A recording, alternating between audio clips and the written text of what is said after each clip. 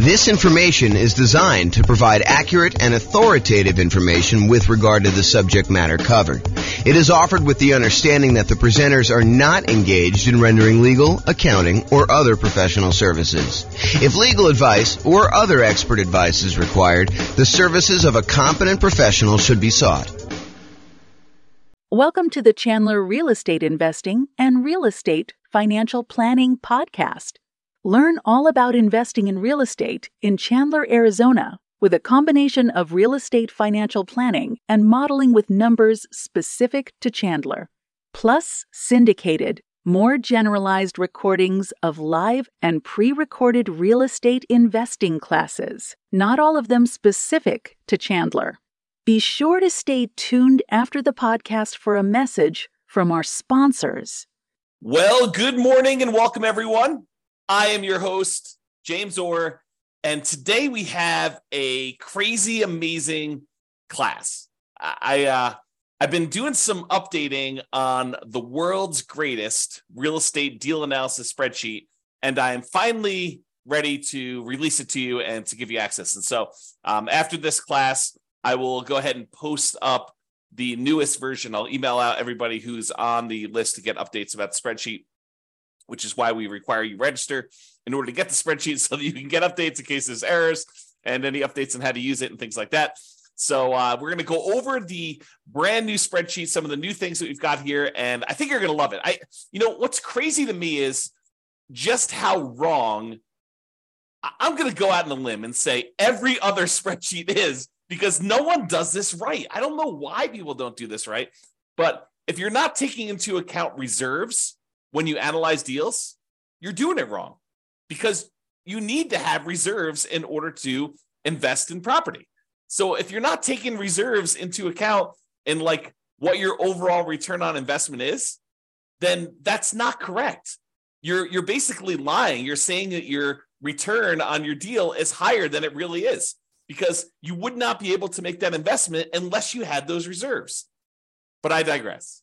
And if you're not taking into account, if you happen to be in a market where you have negative cash flow, if you're not taking into account that cumulative negative cash flow that you probably need to set aside for doing this, that is probably also incorrect.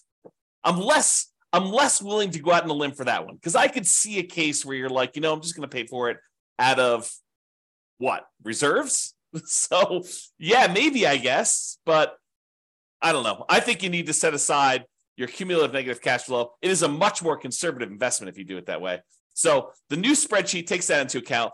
Plus, what I don't also see other people doing in their spreadsheets, I don't see them actually showing you like your returns on equity, and specifically your return on your true net equity, the equity you would actually be able to pull out if you were, going to go sell that property or refinance it, or or do a 1031 exchange, which is really selling, just kind of deferring the taxes. Like all those calculations that you're doing, if you're not looking at return on equity, I mean, after the first year, what does return on investment even mean?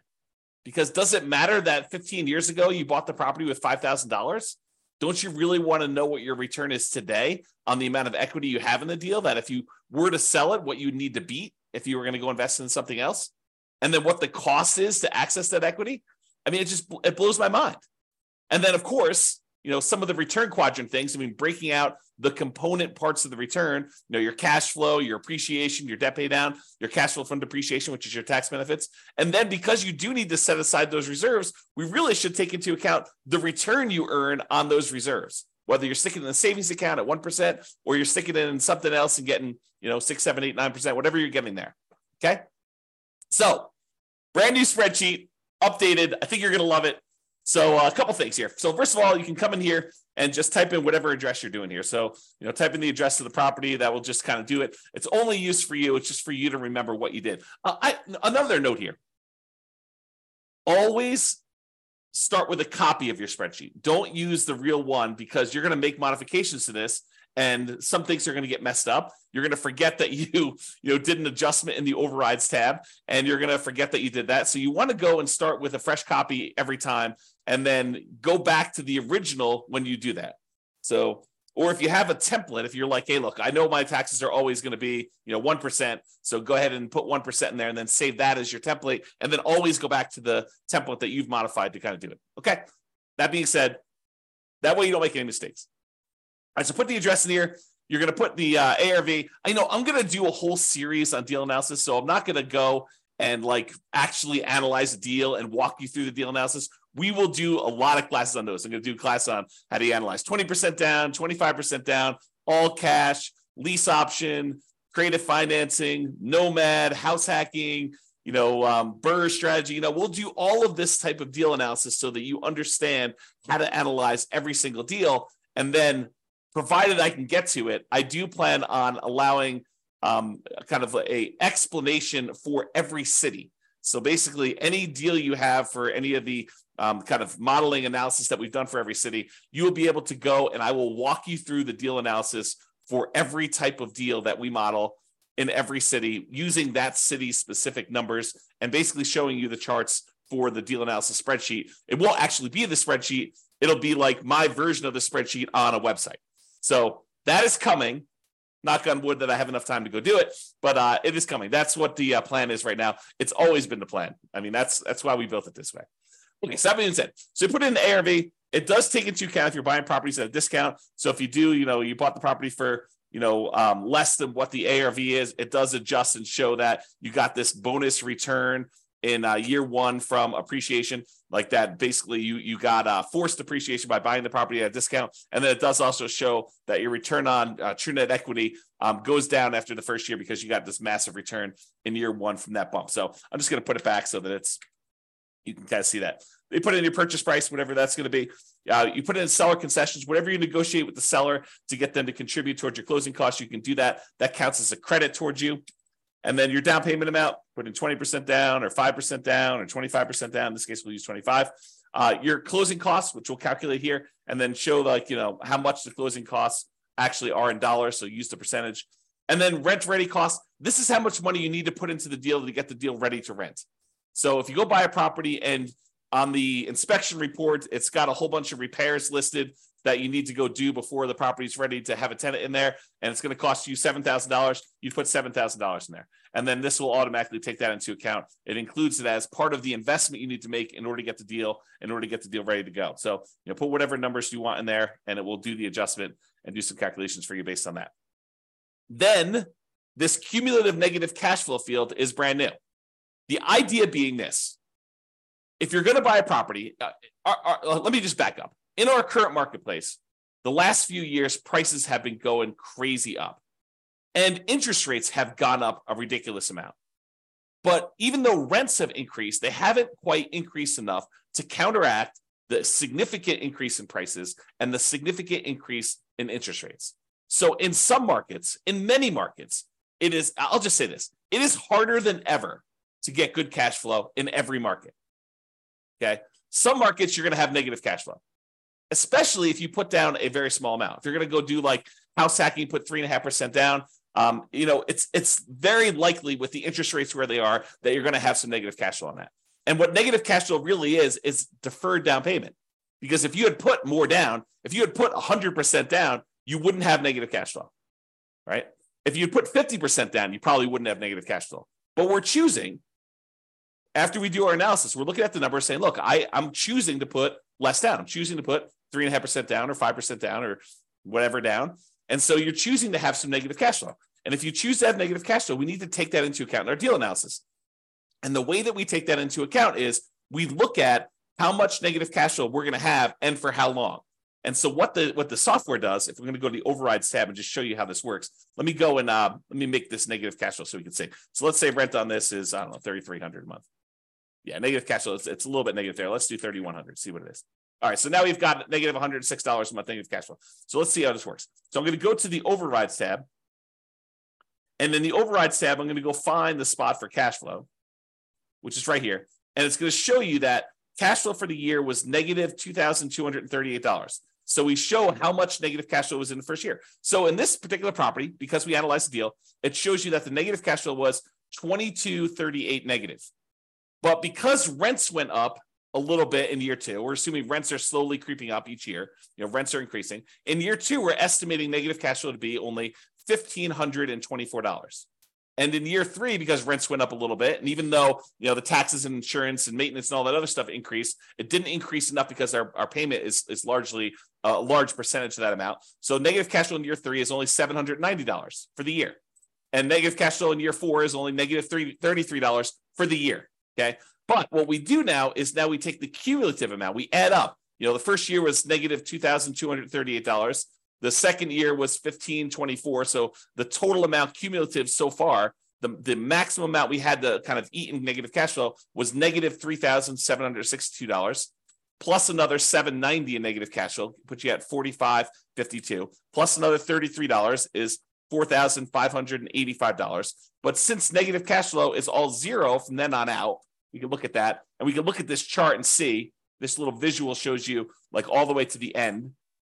You can see that there's no more negative cash flow because the property is getting better as we do that. So the maximum amount of negative cash flow we have is this $4,585. Well, if we go back to this main tab over here, whoops.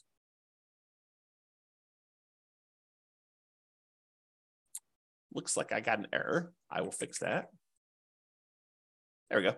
So now it shows you the maximum amount of cumulative negative cash flow that you have on the property. And so it shows you how much you need to have set aside there. So now it says, look, you need this amount down, $110,000. You need this amount in closing costs, $4,840. You need this amount in order to make the property ready to rent. And we're going to need $4,585 set aside to get us through the entire estimated amount of negative cash flow we have in the property for the duration. And that's going to count all as how much we need in order to do the deal, the total amount we had to invest, which is now $119,425. So now whenever we do a calculation for return on investment, how much we had to put into the deal, we do it based on everything, the total down payment, the closing costs, the rent ready costs in order to make the property ready to go, and any cumulative negative cash flow over that entire time that we're likely to have negative cash flow on this property. So now the calculations for return on investment are correct. Before, they were not, okay? Now, mortgage amount does that calculation, put in your interest rates, loan term, you put in how long it is, private mortgage insurance, in this case, we're putting 25% down, so we don't have any private mortgage insurance, but if you did, you're putting 15% down, you put that in here. At what point do we drop the PMI off? So it'll calculate it only until you get to that point for loan to value, and then it'll drop it off. How much rent you're getting on the property. Vacancy, property taxes, calculates those. Insurance, HOA, utilities, put all that in there. Maintenance on the property, setting that aside. If you're going to go calculate a different dollar amount for capital expenses, you could set that aside here. Use the capital expenses spreadsheet that we have, totally separate spreadsheet for calculating how much you need in CapEx in order to do that. How much you're paying in property management, if you're doing that at all, unless you're doing it yourself. Land value and the type of property. So land value is going to use to calculate your depreciation. The type of property for commercial or residential, either do a C or an R, and it does the adjustment for you there. And then estimate your effective income tax rate so that we can calculate what benefit you're going to get from that depreciation. And then we'll be able to do that calculation correctly. Okay, so you do all that, and then we've got these 9 kind of key areas to look at to determine the deal. And they are in somewhat order of importance or order of timing. It's sort of a combination of order of importance and order of timing. So the first one we got up here is your monthly cash flow in the first year. So you can see, because we dropped the rent on this property in order to show the negative cash flow, we've got negative $186 a month in cash flow. So this is a property that has negative cash flow, but we're setting aside all that negative cash flow so that we don't have to stress about it. That's why it makes it more conservative. So we've got our reserves, plus we got this negative cash flow, okay? So we've got this monthly cash flow amount here, negative $186, but we're getting $227 from that depreciation benefit, the cash flow from depreciation, the tax benefits of owning that rental property. So we're getting money back either monthly or with every paycheck. We're not paying in to the tax system because we know we're going to get a certain amount of money back, or at the end of the year, we're going to get a big chunk back to offset this whole thing. Okay, you look at it either way, but really you're saving that amount of money in taxes, so you're not having to do it. So in this particular case, because you have negative $186 in cash flow, but positive $227 in cash flow from depreciation, your total true cash flow, when we add those two together, is still positive. So this particular property has a positive cash flow, a positive true cash flow, I should say, of $40 a month. So it's not technically negative when you take into account the tax benefits you're getting on the property and the regular cash flow. Now, if you had your normal cash flow and it was $3,600 and you're getting $200 a month of cash flow plus $227, it adds up both of them and shows you your total true cash flow is $428 a month. Okay, but in this case, we'll just kind of keep it back at this negative number so I can show you how this works. Okay, so you can look at that at a glance and see what your regular cash flow is, plus your cash flow from depreciation is. You see those separately, and it sums them up for you and shows you that it's now $40 between the both of them.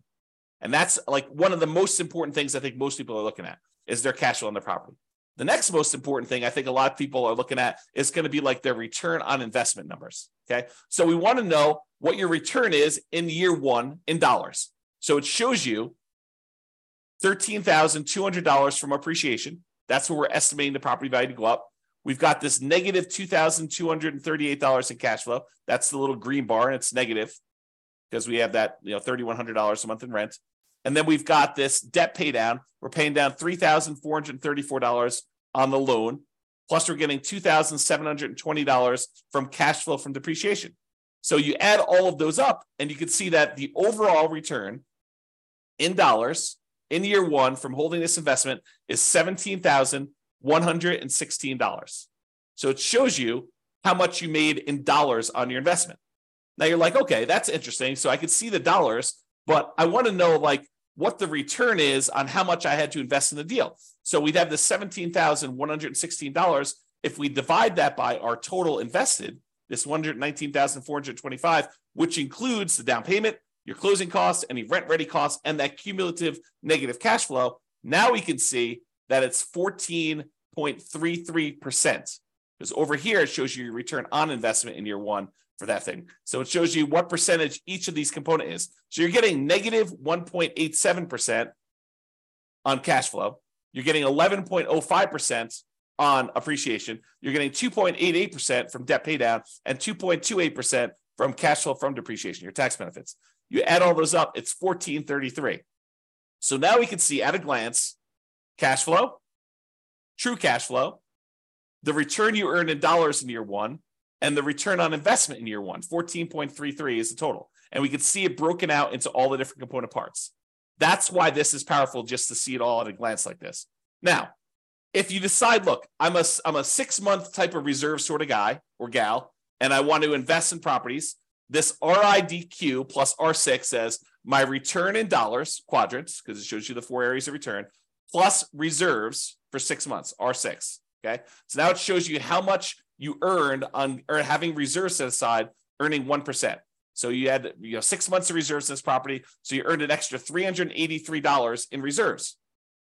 But now that we're taking into account the appreciation, the cash flow, the debt pay down, the cash flow from depreciation, and the reserves, we now earn $17,499 in that property.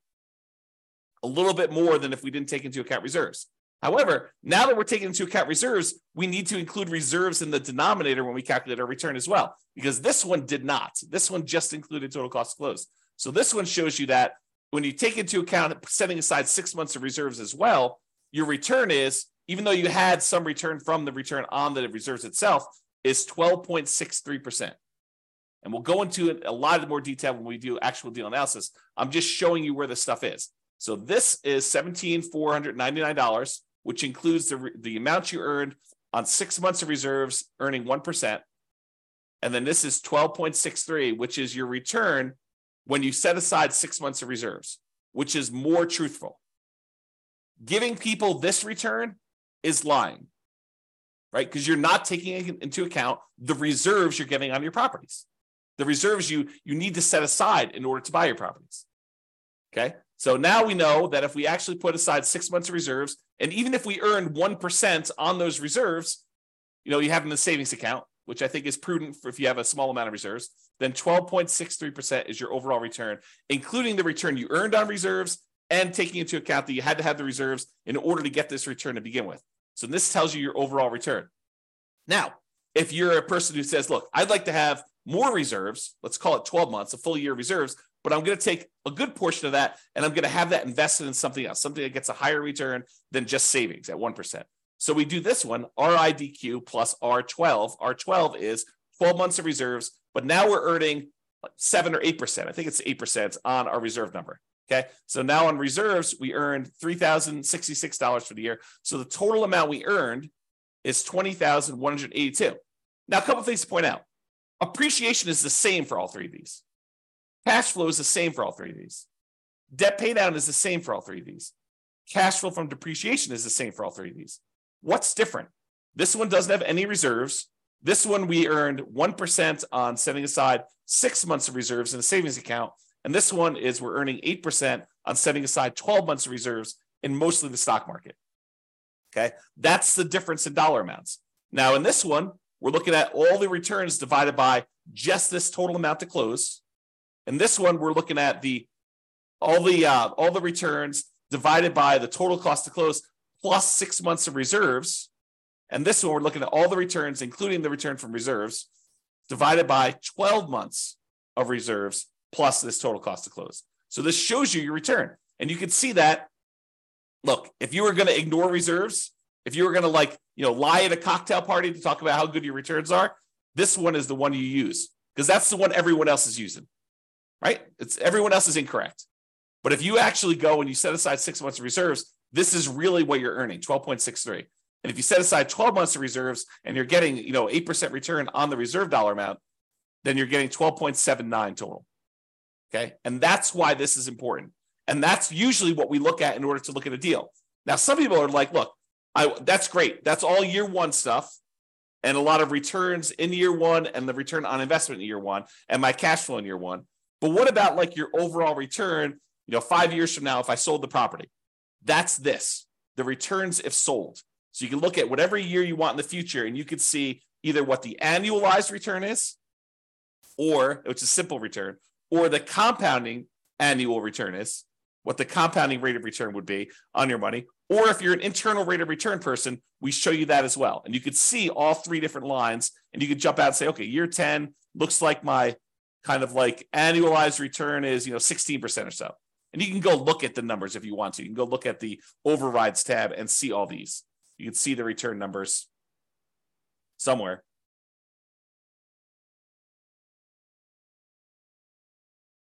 There you go. Here's the returns before and after taxes. So you can go look at those if you want to, okay? Or just kind of estimate it from the chart. You can see how it's doing, right? So this is if you wanted to look at those different returns. You want to see the internal rate of return? That's in year 15. That's probably around 11%. So you get 11% annualized internal rate of return by buying this property. If you sold it and you paid all the expenses of sale, it does take into account the expenses of a sale. And you can adjust what those are in overrides. Okay, so you can adjust what your expenses of sale are and have it be. And in some cases, you may want to say, hey, look, my costs of sale are different at different periods of my life because my tax rate's different, or I'm a real estate agent, so I want to have a real estate commission here. But if I go beyond this point, I'm turning my license, and so I don't have that anymore. You can do all that because we have the ability to override in any year, almost any number. That's what's amazing about the overrides. Okay, so shows you returns if sold. Then you're like, hey, look, James, I know you're doing like the saying cash on cash return on investment. I get it, but I'm a cap rate person. I like cap rate. Okay, fine. Here's your cap rate numbers. Cap rate for the first 5 years shows you right on the homepage in the middle, right front and center. Now it shows you your cash on cash number, and then it shows you your cap rate. Cap rate is your return if you own the property free and clear, if you didn't have a mortgage on it. It shows you what your return is, your cash return, cash flow return, if you did not have a mortgage on the property. Okay. If we had whatever this is, 3,600 here, you can see the cash on cash return shows positive now. And you can see how it changes over time. Okay, put it back to 3,100 just so we can see that. All right. Now, once you get past year one, does it matter that you put $14 into the deal? No, now we're really concerned about, what is the return I'm earning on the equity I have in the deal? Because what we want to say is, look, I have this property, and what if I took the money I have in the deal and I wanted to go take that and invest somewhere else? Could I go take that money and invest somewhere else? And if so, what am I currently earning on that money that I would walk away with that I could go invest in somewhere else? That way I can compare it to what I would invest in. If I'm going to take this equity out of my deal and get 11% return. Well, what am I earning on that amount of money in the deal right now? What is the return I'm earning on that money that I would walk away with? Because that's what I need to compare it to, so that if I took the money and invested in somewhere else, I could compare those appropriately.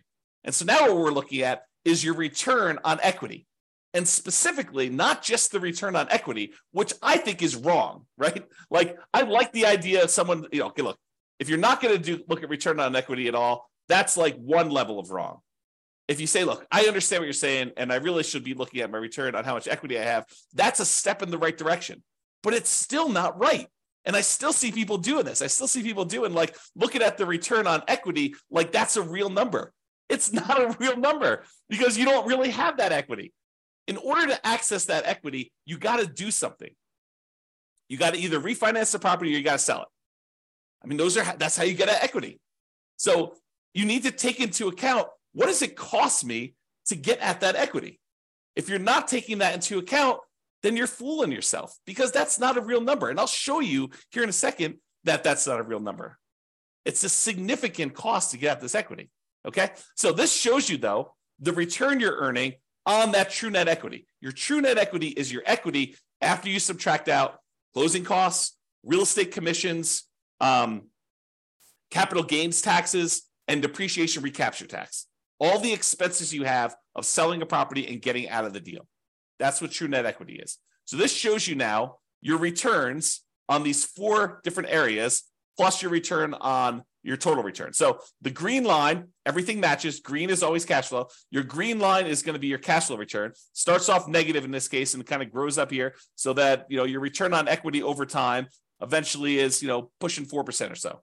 Okay, that's sort of like your cap rate over time. That approaches cap rate, right?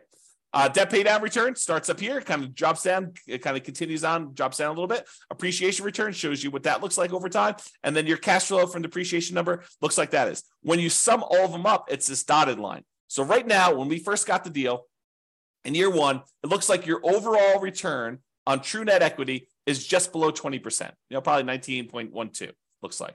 And then your return as you get to year 10 or so, I don't know, it's probably in this ballpark of whatever that is, 15%. So your return on true net equity is 15% there. So you can see how this changes over time. And of course, if you want to go look at the overrides, you can look at your return on true net equity right here, return on true net equity quadrants. So it shows you each year's numbers and breaks them down for you. So you want to go look at year 16? Okay, year 16, you're getting 6.25% from appreciation, 3.35 from cash flow, 2.92 from debt pay down, and 0.83 from cash flow from depreciation, for a total return on true net equity of 13.35. Okay? All right, so you can see the true net equity numbers and how that works out over time. Typically, your return on true net equity drops off. On a finance property, it tends to decline over time. Okay? Now, as I told you before, these are like in order of what I think are probably like most important or over time. So when you're buying a property, you're tending to look at these, maybe these. This becomes less important when you're initially buying. Some people might glance at it, but this is more like hey, how does my property perform over time as I look at this? And that's why it's there. Now, annual key metrics. Some people they're like, hey, look, I really want to know what my gross potential income on a property is.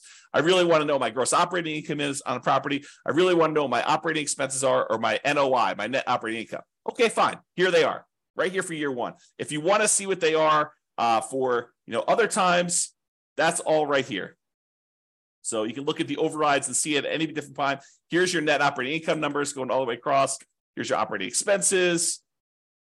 Here's your gross operating income, your gross potential income. You could see all those for any year if you want to see it, and you could override them. One of the nice things about the spreadsheet, which I probably didn't mention, is this allows you to track your investment, not just when you buy, which is what most spreadsheets do, but you can go in here and using the overrides, you could say, well, I expected my cash flow to be this in year 1, but it ended up being this. And if you change your numbers in the overrides for what your cash flow actually was, or what your appreciation actually was, or what your CapEx was, or any of these numbers, it then updates the spreadsheet so that you could use this to track your performance over time, not just when you buy. All right. All right, so it shows you your annual key metrics if you want to look at those. And then if you want to see your non-loan expenses, how much are you spending on vacancy? How much are you spending on property taxes? How much are you spending on insurance? How much you spend on HOA? How much you spend on maintenance? All these different numbers here, you could see those at a glance if you're concerned about those. And it shows you year one numbers for that, the annual numbers there. Okay. So those are sort of like, I don't know, what I would call less important metrics for most people. But if you want to see them, not only are they available in the chart, they're also available in overrides. Okay. Now, this is arguably, in my opinion, one of the most important things to look at next, yet no one has it in their spreadsheet. I don't know why. It blows my mind. But really, don't you want to know how much equity, specifically true net equity, you have in your property, or cash out refi equity you have in your property at any given time in a property? Like, you want to see that, right? And how much does it cost you to access that? Well, this is this. So the dark lines that are kind of increasing over time, that's your true net equity and your cash out refi equity. The really dark one is how much money you have in true net equity, the amount of money you would walk away with if you sold the property and you had to pay closing costs, real estate commissions, which can be zero. You can override that number. Your capital gains tax rate and your depreciation recapture rate. So you want to go in your overrides. If you're like, hey, look, what my real estate commission, we assume 6%, but you're like, hey, look, I only want to spend 3% on that. Okay, great. You put in your override and it actually does the right numbers, redoes your calculations for all those true net equity calculations. You say, look, my closing costs, you have estimated 1% here. No, my closing costs in my market are 2%. Great, adjust them. What about closing cost dollar? You're like, hey, it's not really a percentage. It's more like $5,000. Okay, put in $5,000. Or your real estate commission dollar amount. You want to change that? Or you want to say, my depreciation recapture tax rate, it's not 25%. I make less than that, so I'll put in my number. Or my capital gains tax rate, it's not 15%. I'm in that really low tax bracket. It's zero for me, at least for the first few years. Put in zero for a few years, then put it back up to 15. You can adjust all that, and it will do the calculations and update all the charts correctly for you. Okay, so this shows you how much true net equity you have. It's this dark line. So, by year 10 or so, you've got about $200,000 in change in true net equity. But what about if you wanted to do a cash out refi? Well, that's different, right? Because the cost to get at the money is different. And the amount of money you have to be able to get, because you can only go to 75% loan to value, is different. So your amount for your cash out refi is probably around, $170,000. And you could go look at the overrides and see the exact numbers, right? And you could also say, look, I don't do 75% loan to value for cash out refi. I got a guy that'll go to 82%. Great. Adjust to 82% right here. We have an adjustment for that. It's an override. So go ahead and do it. Or my cost to get out my refi, it's not 1.5% in order to do that refinance loan. It's only $500. Okay, fine. $500. Done. Just adjust that. And it does it for you. Okay. So this allows you to do that. Now, these dotted lines, they show you what percentage of the money you're taking out were expenses to get at that money. It costs you money to do a sale. It costs you money to do a refi. So how much did it cost you as a percentage of the amount of money you're taking out, right? Because I want to know, look, how expensive is this money to get at? And so these numbers show you how expensive it was.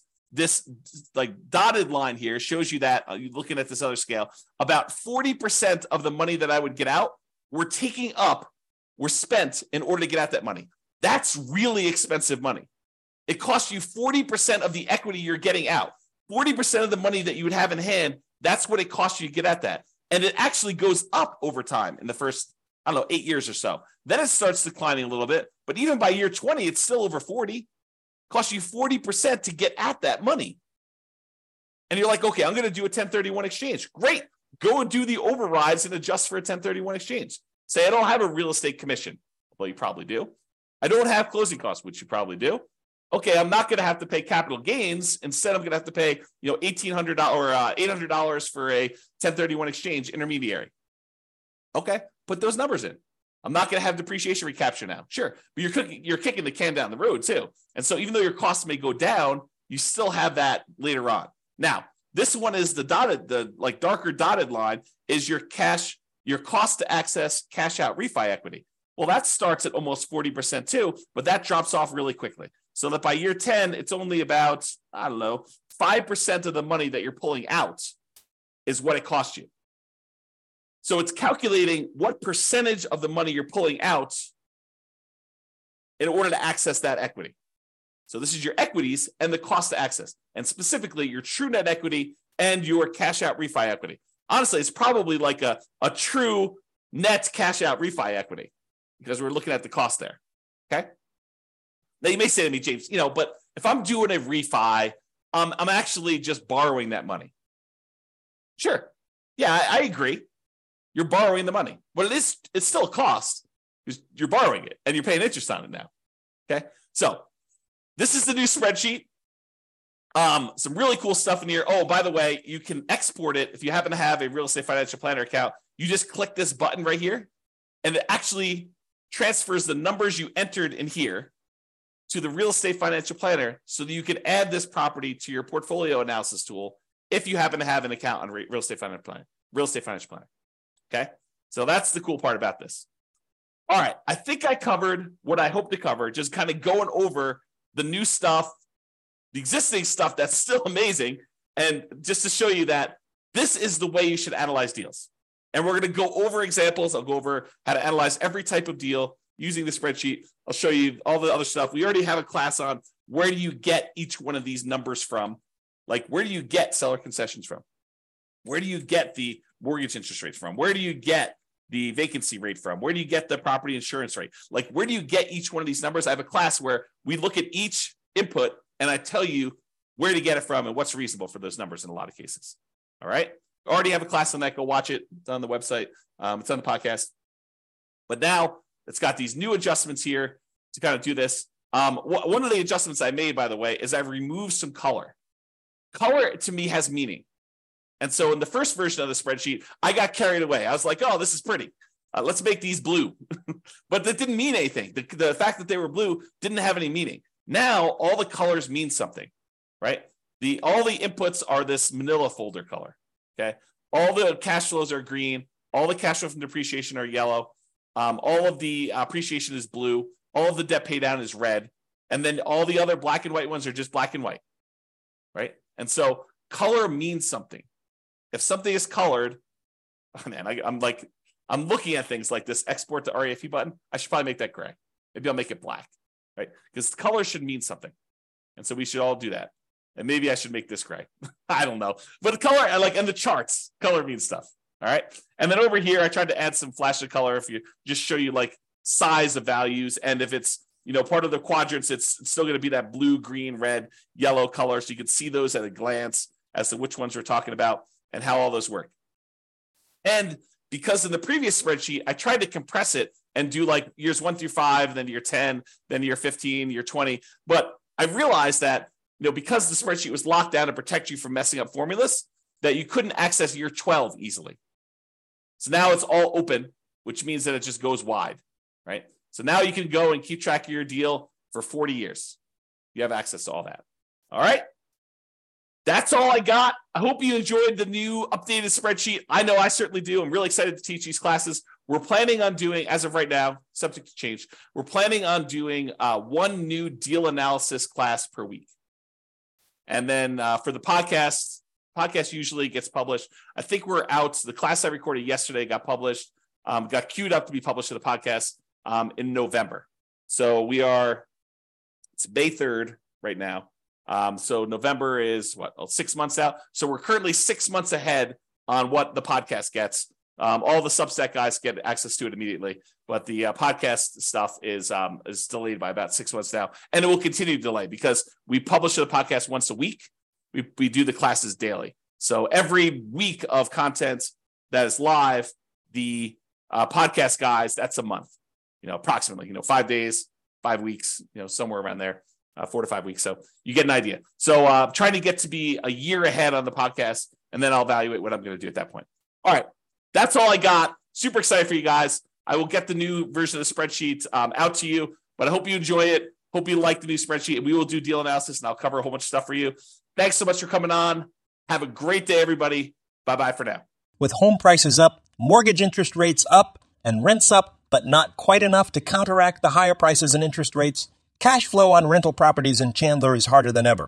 Book a call with the Real Estate Financial Planner to apply our proprietary 88 strategies to improve cash flow on your rentals. See the show notes for a link to schedule your call and improve your cash flow today. If you're a real estate agent, lender, or professional in Chandler that wants to help our real estate investor listeners, consider reaching out to learn about collaboration opportunities with this podcast.